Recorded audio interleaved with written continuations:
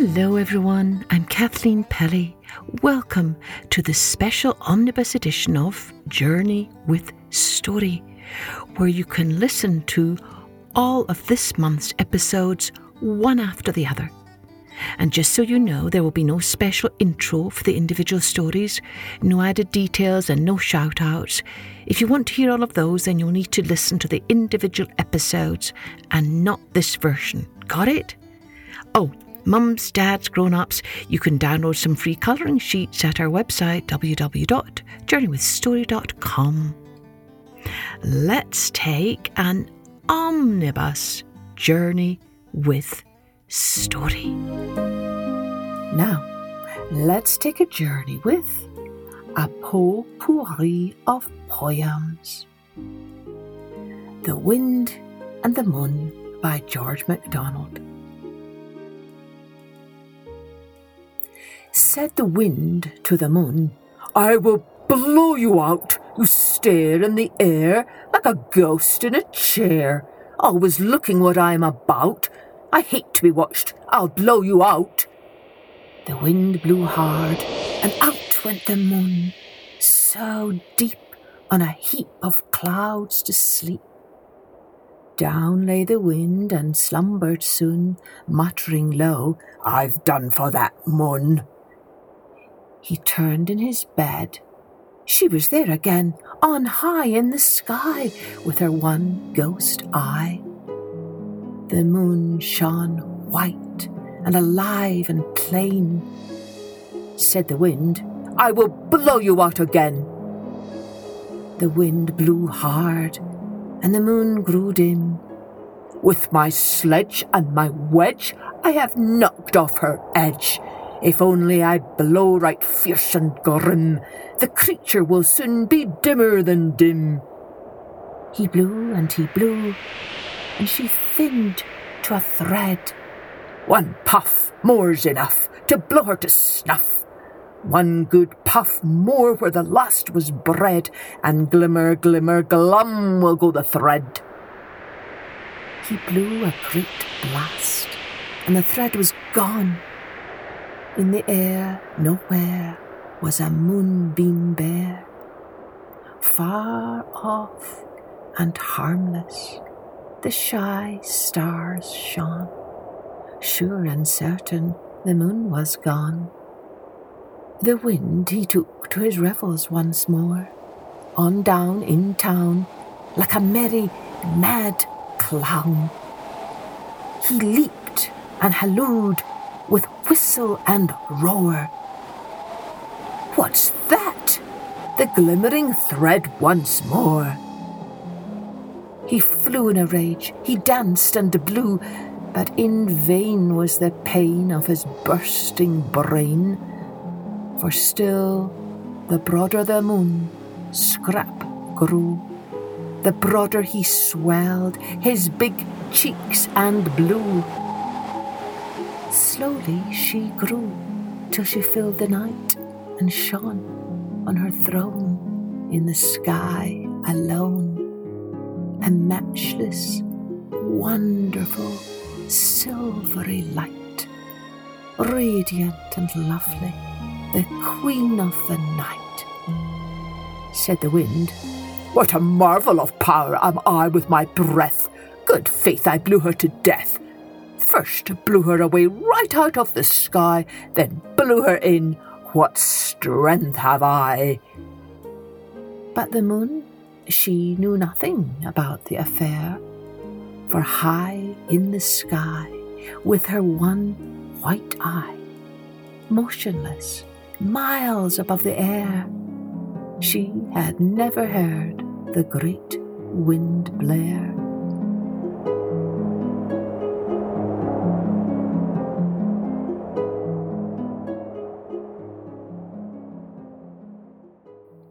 I bet that poem must have painted some great pictures in your mind. Would love to see some drawings of what you think this big bully the wind looks like, trying to blow away our lovely moon. Now, here's a poem about two very different mice called Country Mouse and City Mouse by Richard Scrafton Sharp. In a snug little cot lived a fat little mouse, who enjoyed unmolested the range of the house. With plain food content, she would breakfast on cheese, she dined upon bacon, and supped on grey peas. A friend from the town to the cottage did stray, and he said he was come a short visit to pay. So the mouse spread her table as gay as you please, and brought the nice bacon and charming grey peas. The visitor frowned, and he thought to be witty. Cried he, "You must know I am come from the city, where we all should be shocked at provisions like these, for we never eat bacon and, oh, horrid grey peas. To town come with me, I'll give you a treat, some excellent food most delightful to eat. With me shall you feast just as long as you please.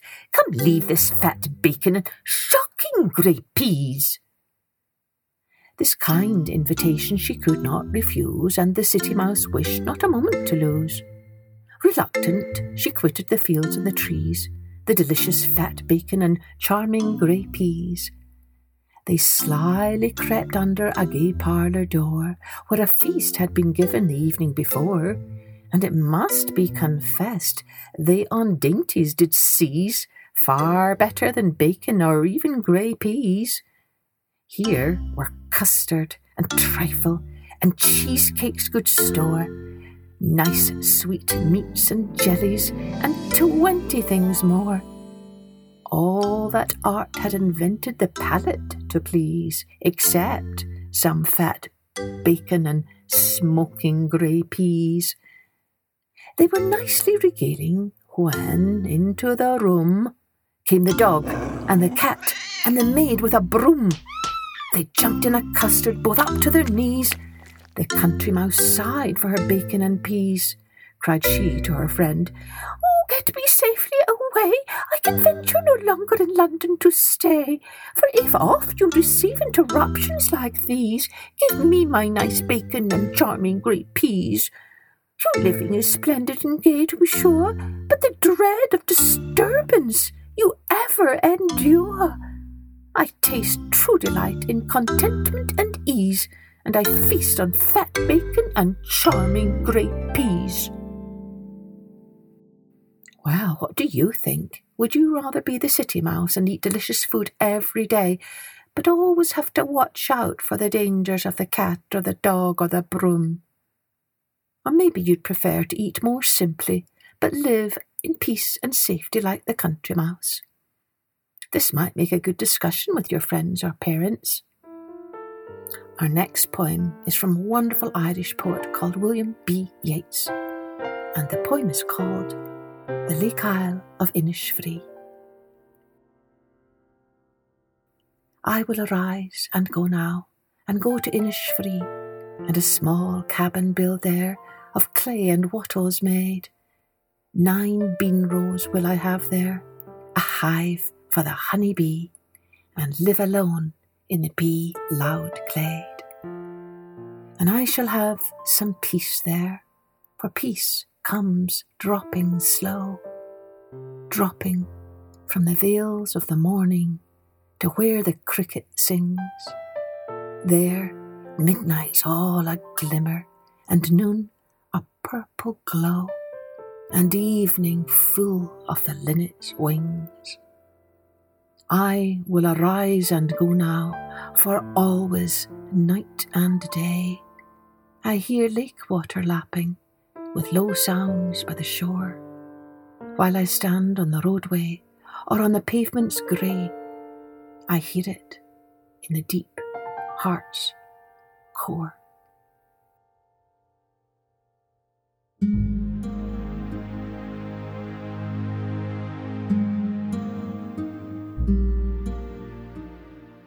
Caterpillar by Christina Rossetti. Brown and furry caterpillar in a hurry, take your walk to the shady leaf or stalk or what not, which may be the chosen spot. No toad spy you, hovering bird of prey pass by you. Spin and die, to live again a butterfly.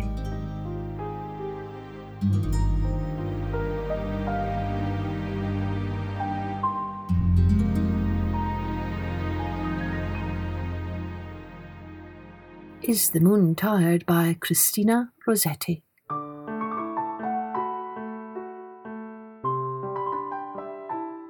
Is the moon tired? She looks so pale within her misty veil. She scales the sky from east to west and takes no rest. Before the coming of the night, the moon shows papery white. Before the dawning of the day, she fades away.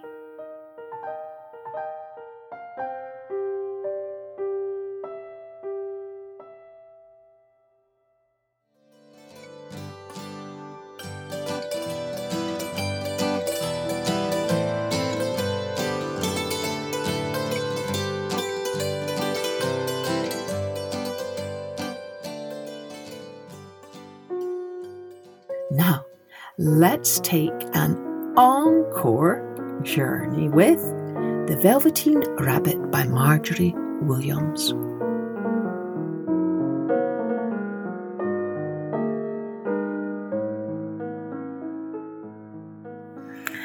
There was once a velveteen rabbit, and in the beginning he was really splendid. He was fat and bunchy as a rabbit should be. His coat was spotted brown and white. He had real thread whiskers, and his ears were lined with pink sateen. On Christmas morning, when he sat wedged on the top of the boy's stocking with a sprig of holly between his paws, the effect was charming. There were other things in the stocking, nuts and oranges and a toy engine and chocolate almonds and a clockwork mouse, but the rabbit was quite the best of all. For at least 2 hours, the boy loved him. And then aunts and uncles came to dinner, and there was a great rustling of tissue paper and unwrapping of parcels, and in the excitement of looking at all the new presents, the Velveteen Rabbit was forgotten. For a long time he lived in the toy cupboard or on the nursery floor, and no one thought very much about him. He was naturally shy, and being only made of velveteen, some of the more expensive toys quite snubbed him. The mechanical toys were very superior and looked down upon everyone else. They were full of modern ideas and pretended they were real. The model boat, who had lived through 2 seasons and lost most of his paint, caught the tone from them and never missed an opportunity of referring to his rigging in technical terms. The rabbit could not claim to be a model of anything, for he didn't know that real rabbits existed. He thought they were all stuffed with sawdust like himself, and he understood that sawdust was quite out of date and should never be mentioned in modern circles. Even Timothy, the jointed wooden line who was made by the disabled soldiers and should have had broader views, put on airs and pretended he was connected with government. Between them all, the poor little rabbit was made to feel himself very insignificant and commonplace, and the only person who was kind to him at all was the Skin Horse. The Skin Horse had lived longer in the nursery than any of the others. He was so old that his brown coat was bald in patches and showed the seams underneath, and most of the hairs in his tail had been pulled out to string bead necklaces. He was wise, for he had seen a long succession of mechanical toys arrive to boast and swagger, and by break their mainsprings and pass away. And he knew that they were only toys and would never turn into anything else. For nursery magic is very strange and wonderful, and only those playthings that are old and wise and experienced, like the Skin Horse, understand all about it. "What is real?" asked the rabbit one day when they were lying side by side near the nursery fender before Nana came to tidy the room. "Does it mean having things that buzz inside you and a stick-out handle?" "Real isn't how you're made," said the Skin Horse. "It's a thing that happens to you. When a child loves you for a long, long time, not just to play with, but really loves you, Then you become real." "Oh, does it hurt?" asked the rabbit. "Sometimes," said the Skin Horse, for he was always truthful. "When you are real, you don't mind being hurt." "Does it happen all at once, like being wound up?" he asked, "or bit by bit?" "It doesn't happen all at once," said the Skin Horse. "You become. It takes a long time. That's why it doesn't happen often to people who break easily or have sharp edges or have to be carefully kept.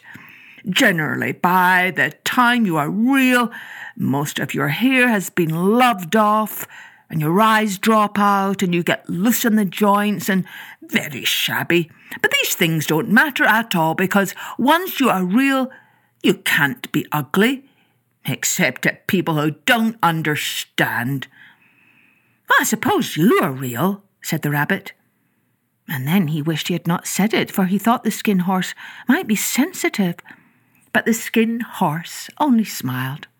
"The boy's uncle made me real," he said. "That was a great many years ago, but once you're real, you can't become unreal again. It lasts for always." The rabbit sighed. He thought it would be a long time before this magic called real happened to him. He longed to become real, to know what it felt like, and yet the idea of growing shabby and losing his eyes and whiskers was rather sad. He wished that he could become it without these uncomfortable things happening to him. There was a person called Nana who ruled the nursery. Sometimes she took no notice of the playthings lying about, and sometimes, for no reason whatever, she went swooping about like a great wind and hustled them away in cupboards. She called this tidying up, and the playthings all hated it, especially the tin ones. The rabbit didn't mind it so much, for wherever he was thrown, he came down soft. One evening, when the boy was going to bed, he couldn't find the china dog that always slept with him. Nana was in a hurry, and it was too much trouble to hunt for china dogs at bedtime, so she simply looked about her, and seeing that the toy cupboard door stood open, she made a swoop. "Here," she said, "take your old bunny. He'll do to sleep with you." And she dragged the rabbit out by one ear and put him into the boy's arms. That night, and for many nights after, the Velveteen Rabbit slept in the boy's bed. At first he found it rather uncomfortable, for the boy hugged him very tight, and sometimes he rolled over on him, and sometimes he pushed him so far under the pillow that the rabbit could scarcely breathe. And he missed, too, those long moonlight hours in the nursery when all the house was silent, and his talks with the Skin Horse. But very soon he grew to like it, for the boy used to talk to him and made nice tunnels for him under the bedclothes that he said were like the burrows the real rabbits lived in. And they had splendid games together in whispers when Nana had gone away to her supper and left the night light burning on the mantelpiece. And when the boy dropped off to sleep, the rabbit would snuggle down close under his little warm chin and dream with the boy's hands clasped close round him all night long. And so time went on, and the little rabbit was very happy, so happy he never noticed how his beautiful velveteen fur was getting shabbier and shabbier, and his tail becoming unsewn, and all the pink rubbed off his nose where the boy had kissed him. Spring came, and they had long days in the garden, for wherever the boy went, the rabbit went too. He had rides in the wheelbarrow and picnics on the grass and lovely fairy huts built for him under the raspberry canes behind the flower border. And once, when the boy was called away suddenly to go out to tea, the rabbit was left out on the lawn until long after dusk, and Nana had to come and look for him with the candle because the boy couldn't go to sleep unless he was there. He was wet through with the dew and quite earthy from diving into the burrows the boy had made for him in the flower bed, and Nana grumbled as she rubbed him off with the corner of her apron. "Oh, you must have your old bunny," she said. "Fancy all that fuss for a toy." The boy sat up in bed and stretched out his hands. "Give me my bunny," he said.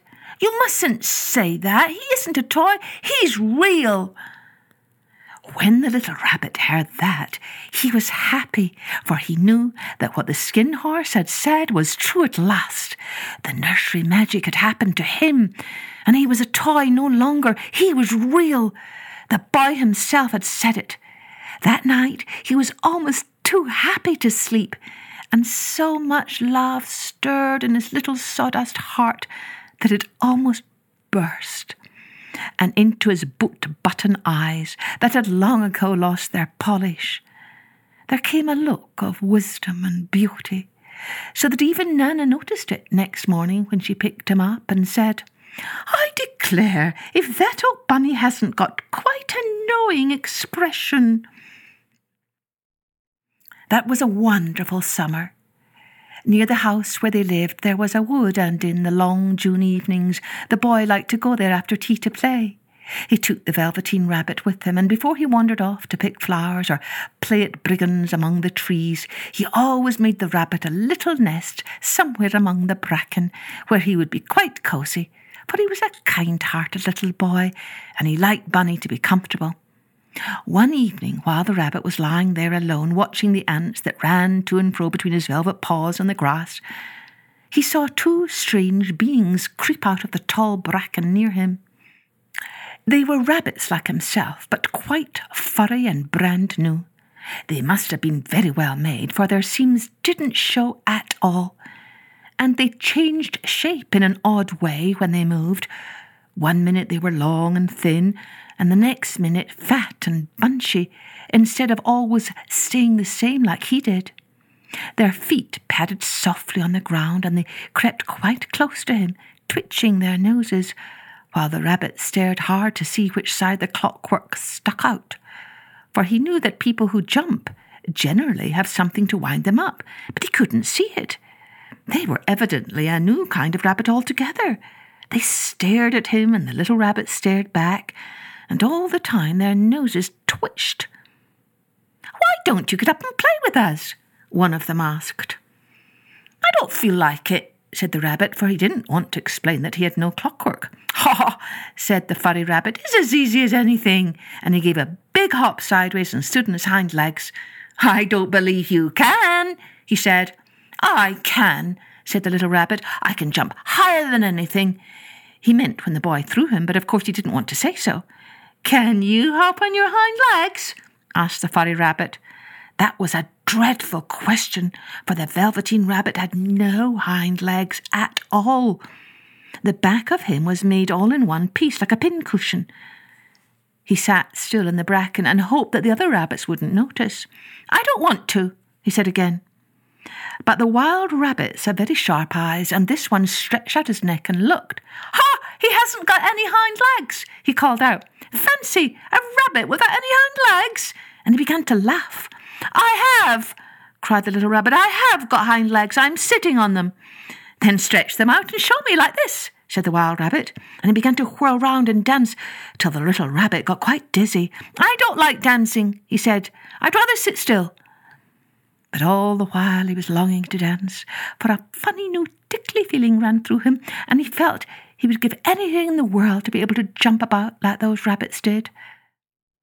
The strange rabbit stopped dancing and came quite close. He came so close this time that his long whiskers brushed the Velveteen Rabbit's ear, and then he wrinkled his nose suddenly and flattened his ears and jumped backwards. "He doesn't smell right," he exclaimed. "He isn't a rabbit at all. He isn't real. I am real," said the little rabbit. "I am real. The boy said so," and he nearly began to cry. Just then there was a sound of footsteps, and the boy ran past near them, and with a stamp of feet and a flash of white tails, the two strange rabbits disappeared. "Come back and play with me," called the little rabbit. "Oh, do come back. I know I am real." But there was no answer. Only the little ants ran to and fro, and the bracken swayed gently where the two strangers had passed. The Velveteen Rabbit was all alone. "Oh dear," he thought, "why did they run away like that? Why couldn't they stop and talk to me?" For a long time he lay very still, watching the bracken, and hoping that they would come back. But they never returned, and presently the sun sank lower, and the little white moths fluttered out, and the boy came and carried him home.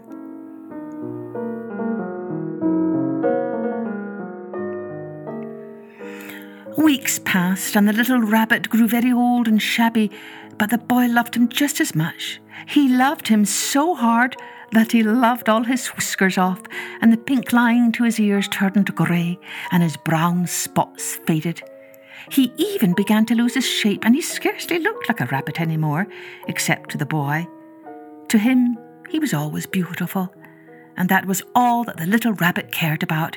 He didn't mind how he looked to other people, because the nursery magic had made him real, and when you are real, shabbiness doesn't matter. And then, one day, the boy was ill. His face grew flushed, and he talked in his sleep, and his little body was so hot that it burned the rabbit when he held him close. Strange people came and went in the nursery, and a light burned all night, and through it all the little Velveteen Rabbit lay there, hidden from sight under the bedclothes, and he never stirred, for he was afraid that if they found him, someone might take him away, and he knew that the boy needed him. It was a long, weary time, for the boy was too ill to play, and the little rabbit found it rather dull, with nothing to do all day long. But he snuggled down patiently and looked forward to the time when the boy should be well again, and they would go out into the garden amongst the flowers and the butterflies and play splendid games in the raspberry thicket like they used to. All sorts of delightful things he planned, and while the boy lay half asleep, he crept up close to the pillow and whispered them in his ear, and presently the fever turned, and the boy got better. He was able to sit up in bed and look at picture books while the little rabbit cuddled close at his side, and one day they let him get up and get dressed. It was a bright sunny morning, and the windows stood wide open. They had carried the boy out onto the balcony and wrapped him in a shawl, and the little rabbit lay tangled up among the bedclothes thinking. The boy was going to the seaside tomorrow. Everything was arranged, and now it only remained to carry out the doctor's orders. They talked about it all while the little rabbit lay under the bedclothes, with just his head peeping out, and listened. The room was to be disinfected, and all the books and toys that the boy had played with in bed must be burnt. "Hurrah!" thought the little rabbit. "Tomorrow we shall go to the seaside." For the boy had often talked of the seaside, and he wanted very much to see the big waves coming in, and the tiny crabs and the sand castles. Just then Nana caught sight of him. "Oh, how about his old bunny?" she asked. "That?" said the doctor. "Why, it's a mass of scarlet fever germs. Burn it at once." "What? Nonsense. Get him a new one. He mustn't have that any more." And so the little rabbit was put into a sack with the old picture books and a lot of rubbish, and carried out to the end of the garden behind the fowl house. That was a fine place to make a bonfire, only the gardener was too busy just then to attend to it. He had the potatoes to dig and the green peas to gather, but next morning he promised to come quite early and burn the whole lot. That night the boy slept in a different bedroom, and he had a new bunny to sleep with him. It was a splendid bunny, all white plush, with real glass eyes. But the boy was too excited to care very much about it, for tomorrow he was going to the seaside, and that in itself was such a wonderful thing that he could think of nothing else. And while the boy was asleep, dreaming of the seaside, the little rabbit lay among the old picture books in the corner behind the fowl house, and he felt very lonely.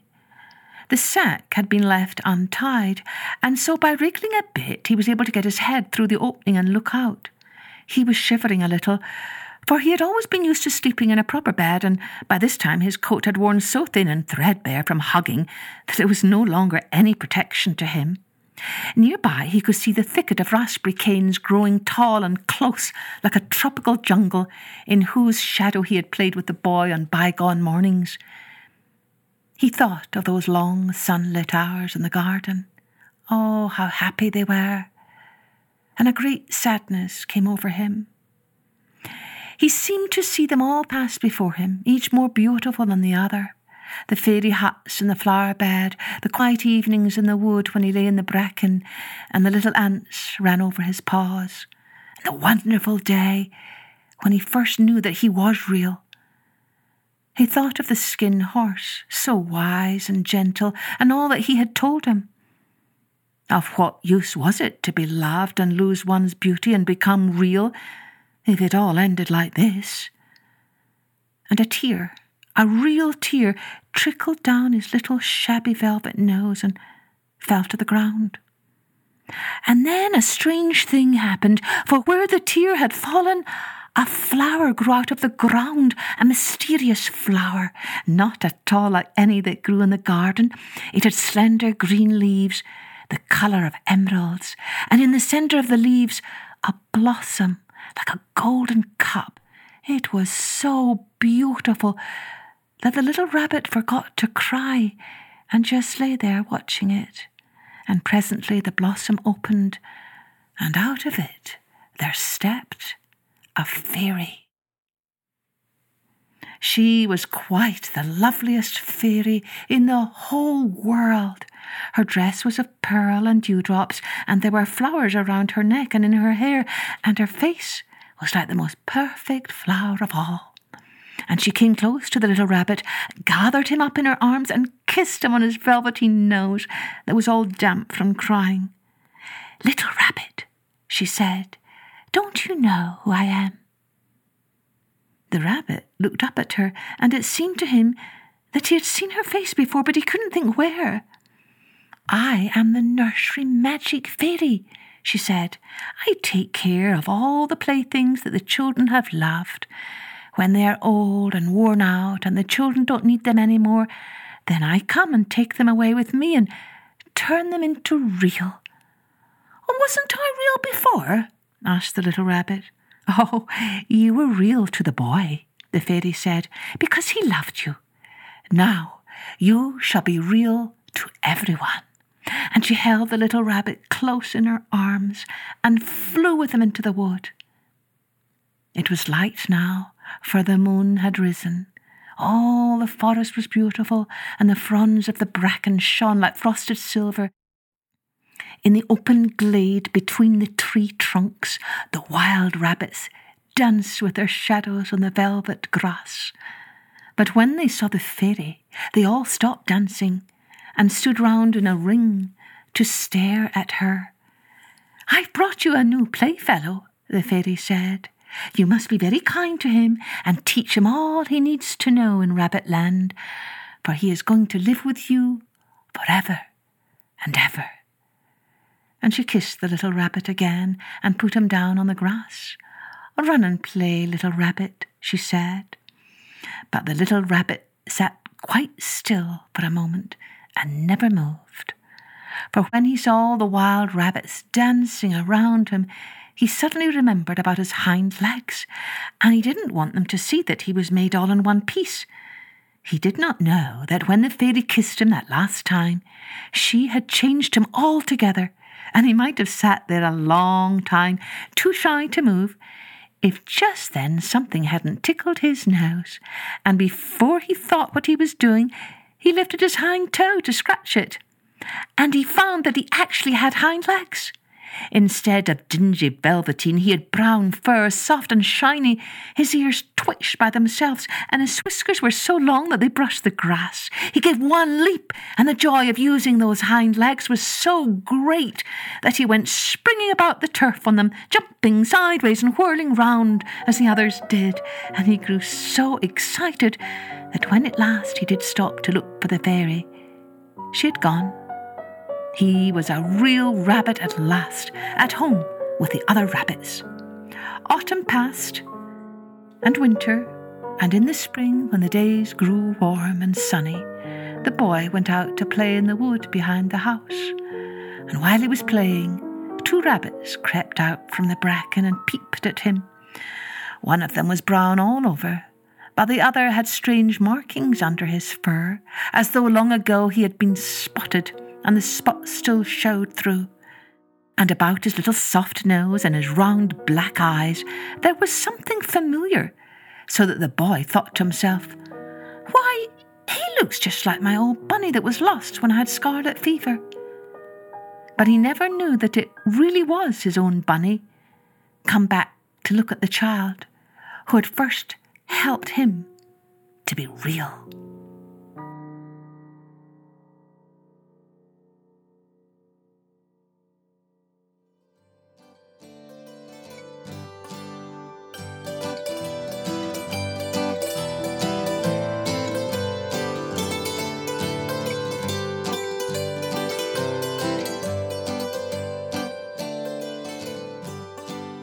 Let's take a journey with The Goldfish by Eleanor Farjeon.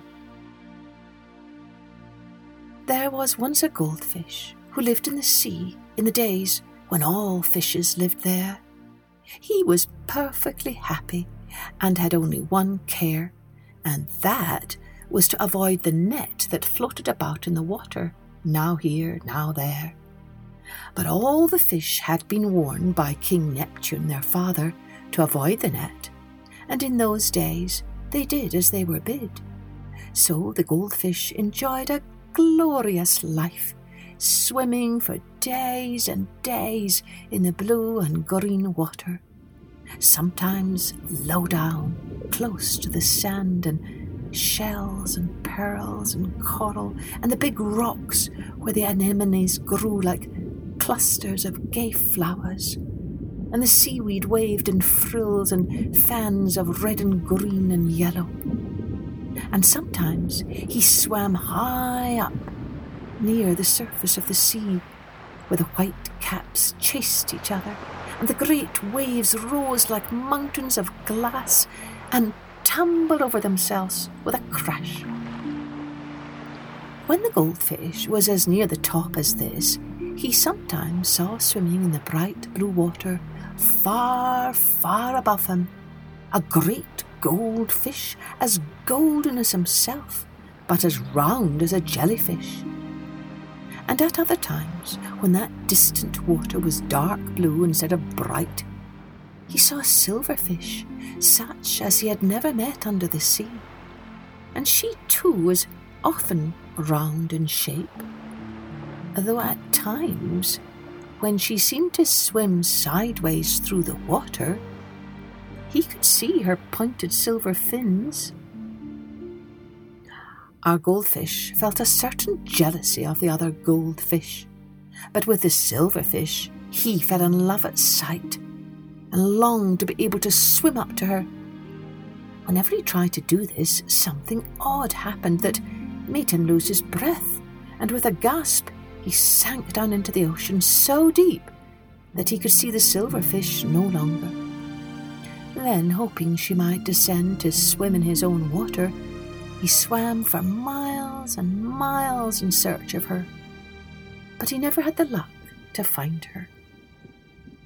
One night, as he was swimming about in very calm water, he saw overhead the motionless shadow of an enormous fish.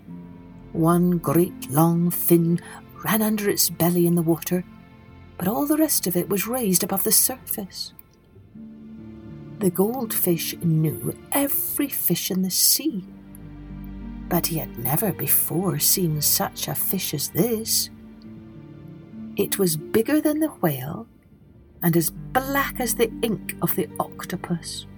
He swam all around it, touching it with his inquisitive little nose. At last he asked, "What sort of fish are you?" The big black shadow laughed. I am not a fish at all. I'm a ship."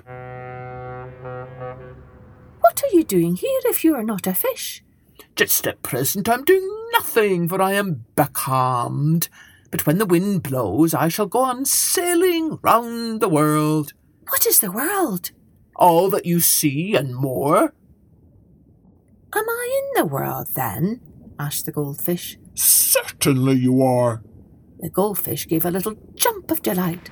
"Oh, good news, he cried. A passing porpoise paused to ask, "What are you shouting for?" "Because I'm in the world." "Who says so?" "The ship fish," said the goldfish. "Said the porpoise. "Let him prove it. and passed on. The goldfish stopped jumping because his joy had been dampened by doubt. How can the world be more than I can see? He asked the ship. If I am really in the world, I ought to be able to see it all. Or how can I be sure? You must take my word for it, said the ship. A tiny fellow like you can never hope to see more than a scrap of the world. The world has a rim you can never see over. The world has foreign lands full of wonders that you can never look upon. The world is as round as an orange, but you will never see how round the world is.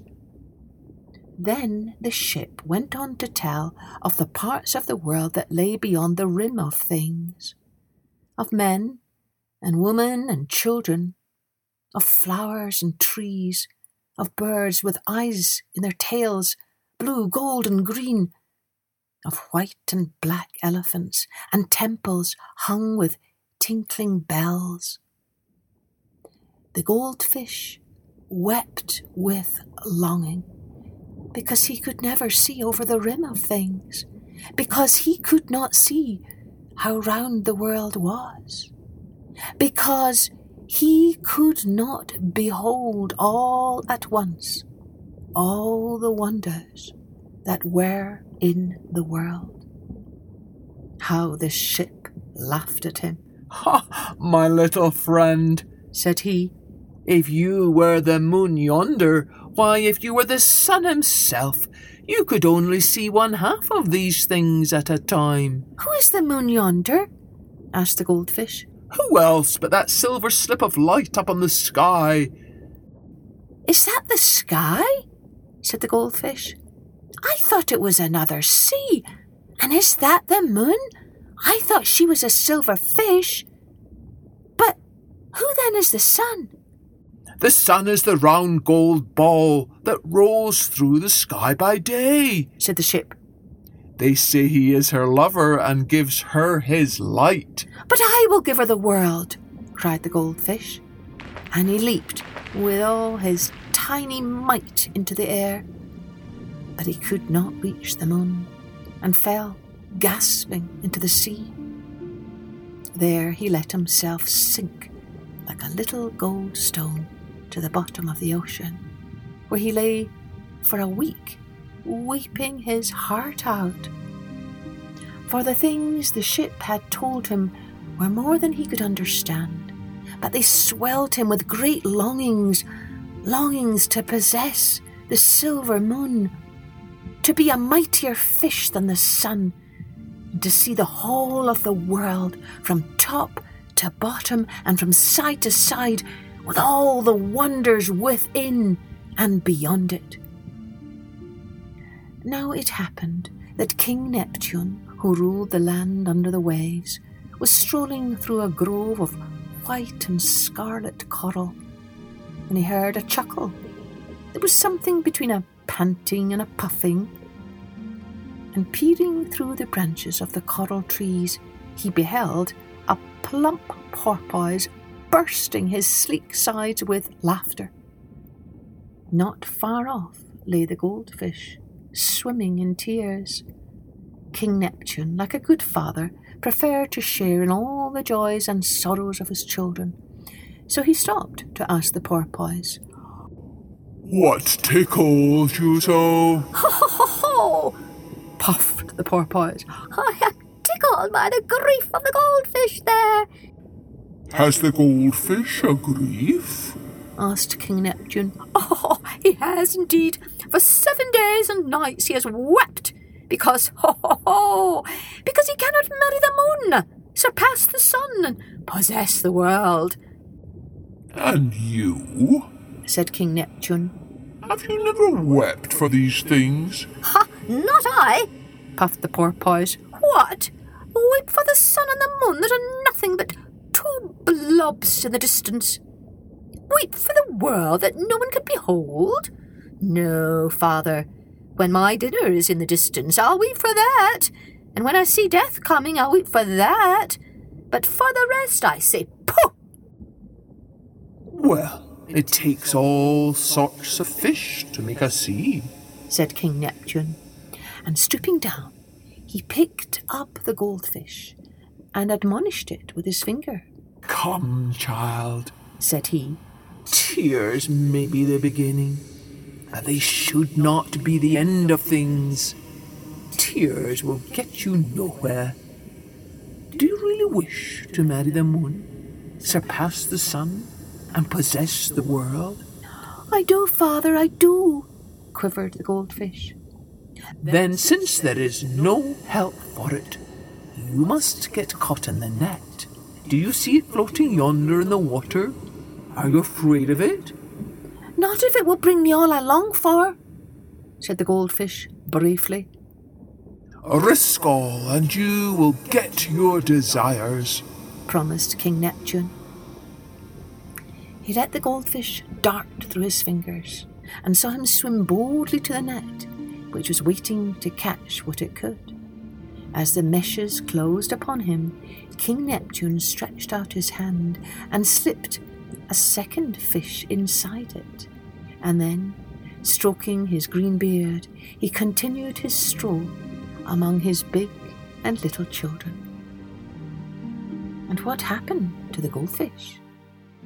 He was drawn up into the fisherman's boat that lay in wait above the net, and in the same cast a silver fish was taken, a lovely creature with a round body and silky fins like films of moonlit cloud.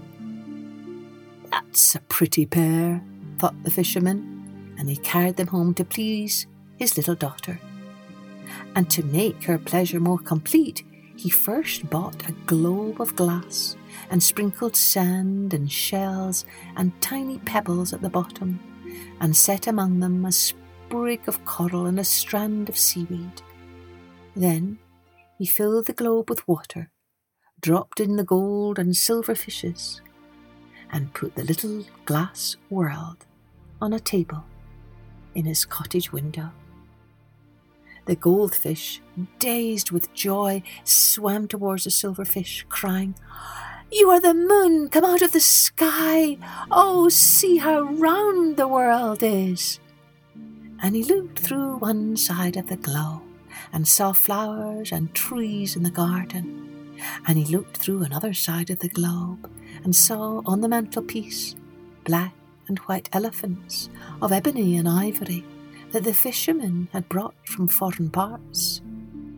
And through another side of the globe he saw on the wall a fan of peacock's feathers with eyes of gold and blue and green. And through the fourth side on a bracket he saw a little Chinese temple hung with bells. And he looked at the bottom of the globe and he saw his own familiar world of coral, sand and shells. And he looked at the top of the globe and saw a man, a woman and a child smiling down at him over the rim. And he gave a little jump of joy and cried to his silver bride, "Oh, moonfish, I am greater than the sun, for I give you not half, but the whole of the world, the top and the bottom and all the way round, with all the wonders that are in it and beyond it." And King Neptune under the sea, who had ears for all that passed, laughed in his beard and said, It was a shame ever to let such a tiny fellow loose in the vast ocean. He needed a world more suited to his size. And ever since then, the world of the goldfish has been a globe of glass.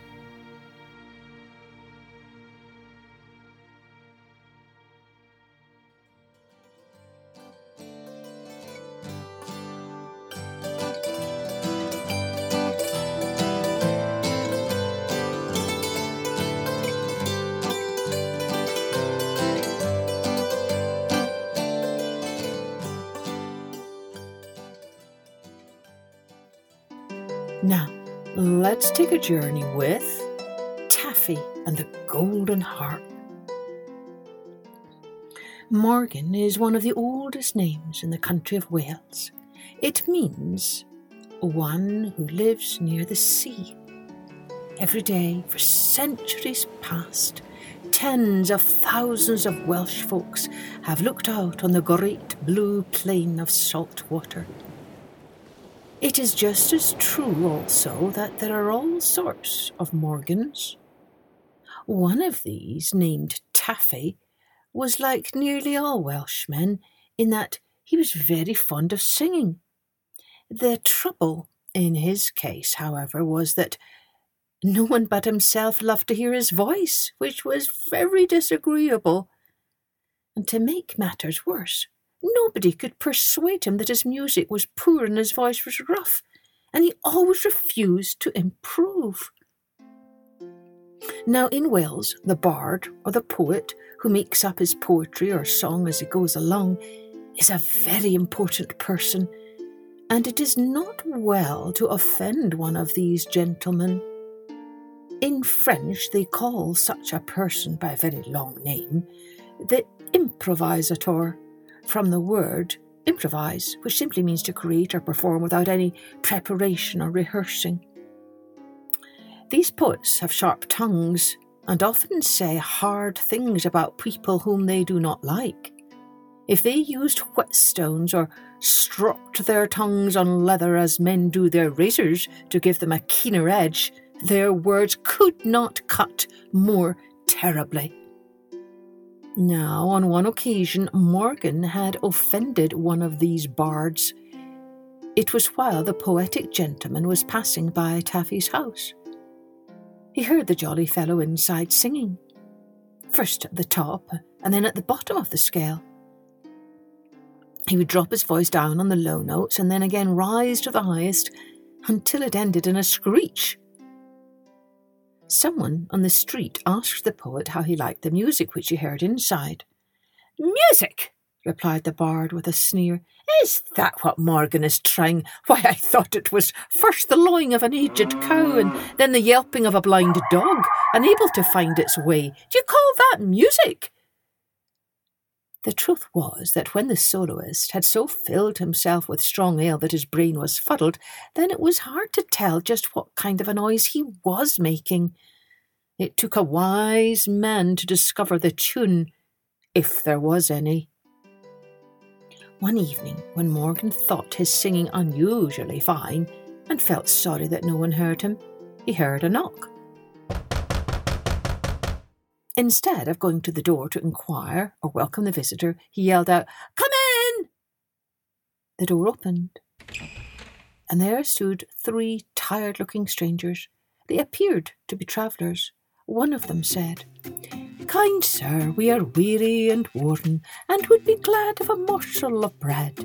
If you can give us a little food, we shall not trouble you further." "Is that all?" said Morgan. "See there, the loaf and the cheese, with a knife beside them. Take what you want and fill your bags. No man shall ever say that Taffy Morgan denied anyone food when he had any himself." Whereupon the 3 travellers sat down and began to eat. Meanwhile, without being invited to do so, their host began to sing for them. Now, the 3 travellers were fairies in disguise. They were journeying over the country from cottage to cottage, visiting the people. They came to reward all who gave them a welcome, and were kind to them, but to vex and play tricks upon those who were stingy, bad-tempered, or of sour disposition.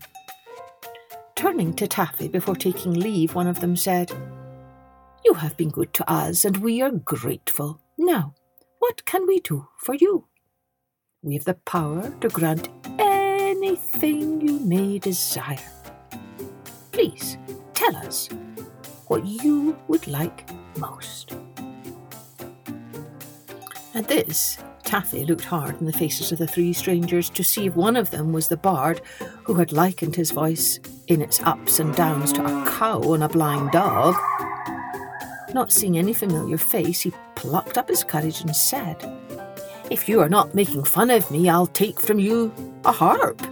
And if I can have my wish in full, I want one that will play only lively tunes, no sad music for me." Here Morgan stopped. Again he searched their faces to see if they were laughing at him, and then proceeded, "And something else, if I can have it, but it's really the same thing I'm asking for." "Speak on, we are ready to do what you wish," answered the leader. "I want a harp, which no matter how badly I may play, will sound out sweet and jolly music." "Say no more," said the leader, who waved his hand. There was a flood of light, and to Morgan's amazement, there stood on the floor a golden harp. But where were the 3 travellers? They had disappeared in a flash.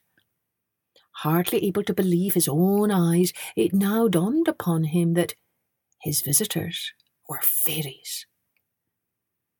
He sat down back of the harp and made ready to sweep the strings. He hardly knew whether or not he touched the instrument, but there rolled out volumes of lively music as if the harp itself were mad. The tune was wild, and such as would set the feet of young folks a-going, even in church. As Taffy's fingers seemed every moment to become more skilful, the livelier the music increased, until the very dishes rattled on the cupboard as if they wanted to join in. Even the chair looked as if about to dance. Just then, Morgan's wife and some neighbours entered the house. Immediately the whole party, one and all, began dancing in the jolliest way. For hours they kept up the mad whirl. Yet all the while Taffy seemed happier and the woman the merrier. No telegraph ever carried the news faster all over the region that Morgan had a wonderful harp. All the grass in front of the house was soon worn away by the crowds that came to hear and dance. As soon as Taffy touched the harp strings, the feet of everyone, young and old, began shuffling, nor could anyone stop so long as Morgan played. Even very old, lame, and one-legged people joined in. Several old women, whom nobody had ever prevailed upon to get out of their chairs, were cured of their rheumatism. Such unusual exercise was severe for them, but it seemed to be healthful. A shrewd monk, the business manager of the monastery nearby, wanted to buy Morgan's house, set up a special healing retreat house, and advertise it as a holy place. He hoped thus to draw pilgrims to it and get for it a great reputation as a healing place for the lame and the halt, the palsied and the rheumatic. Thus the monastery would be enriched and all the monks get fat. But Taffy was a happy-go-lucky fellow who cared little about money and would not sell, for with his harp he enjoyed both fun and fame.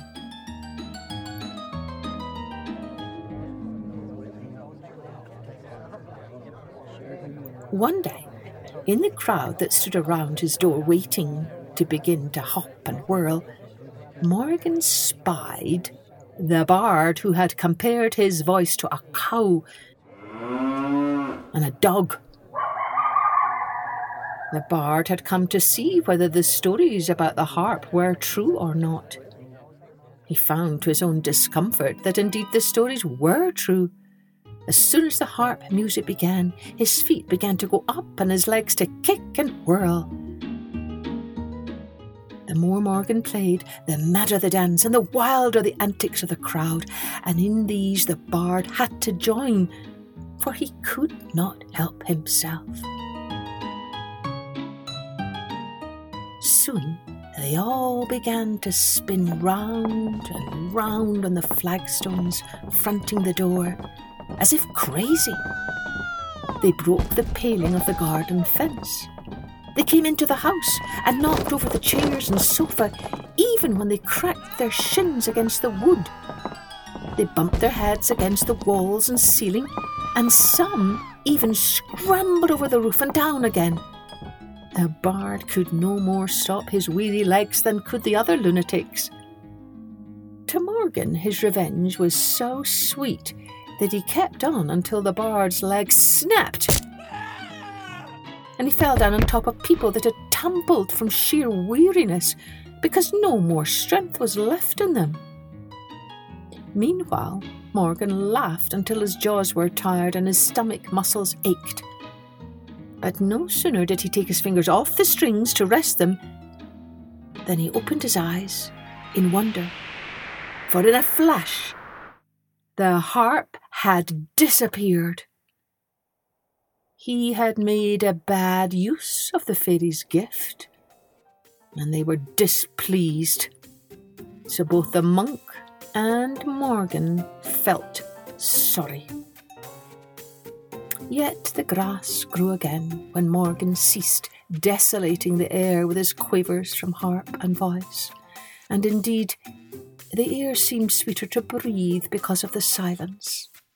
However, the fairies kept on doing good to the people of goodwill, and today some of the sweetest singers in Wales come from the poorest homes.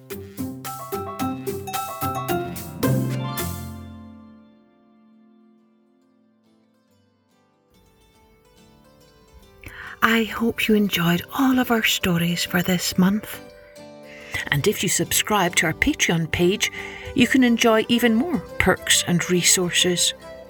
Here's to stories aplenty that fill our hearts with grace and goodness, hope and light, so that we remember, as my favourite poet says, all shall be well, all shall be well, and all manner of things shall be well.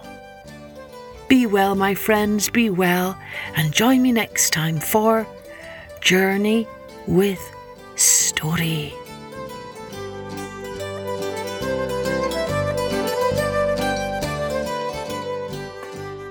Music and post-production was by Colette Jonas.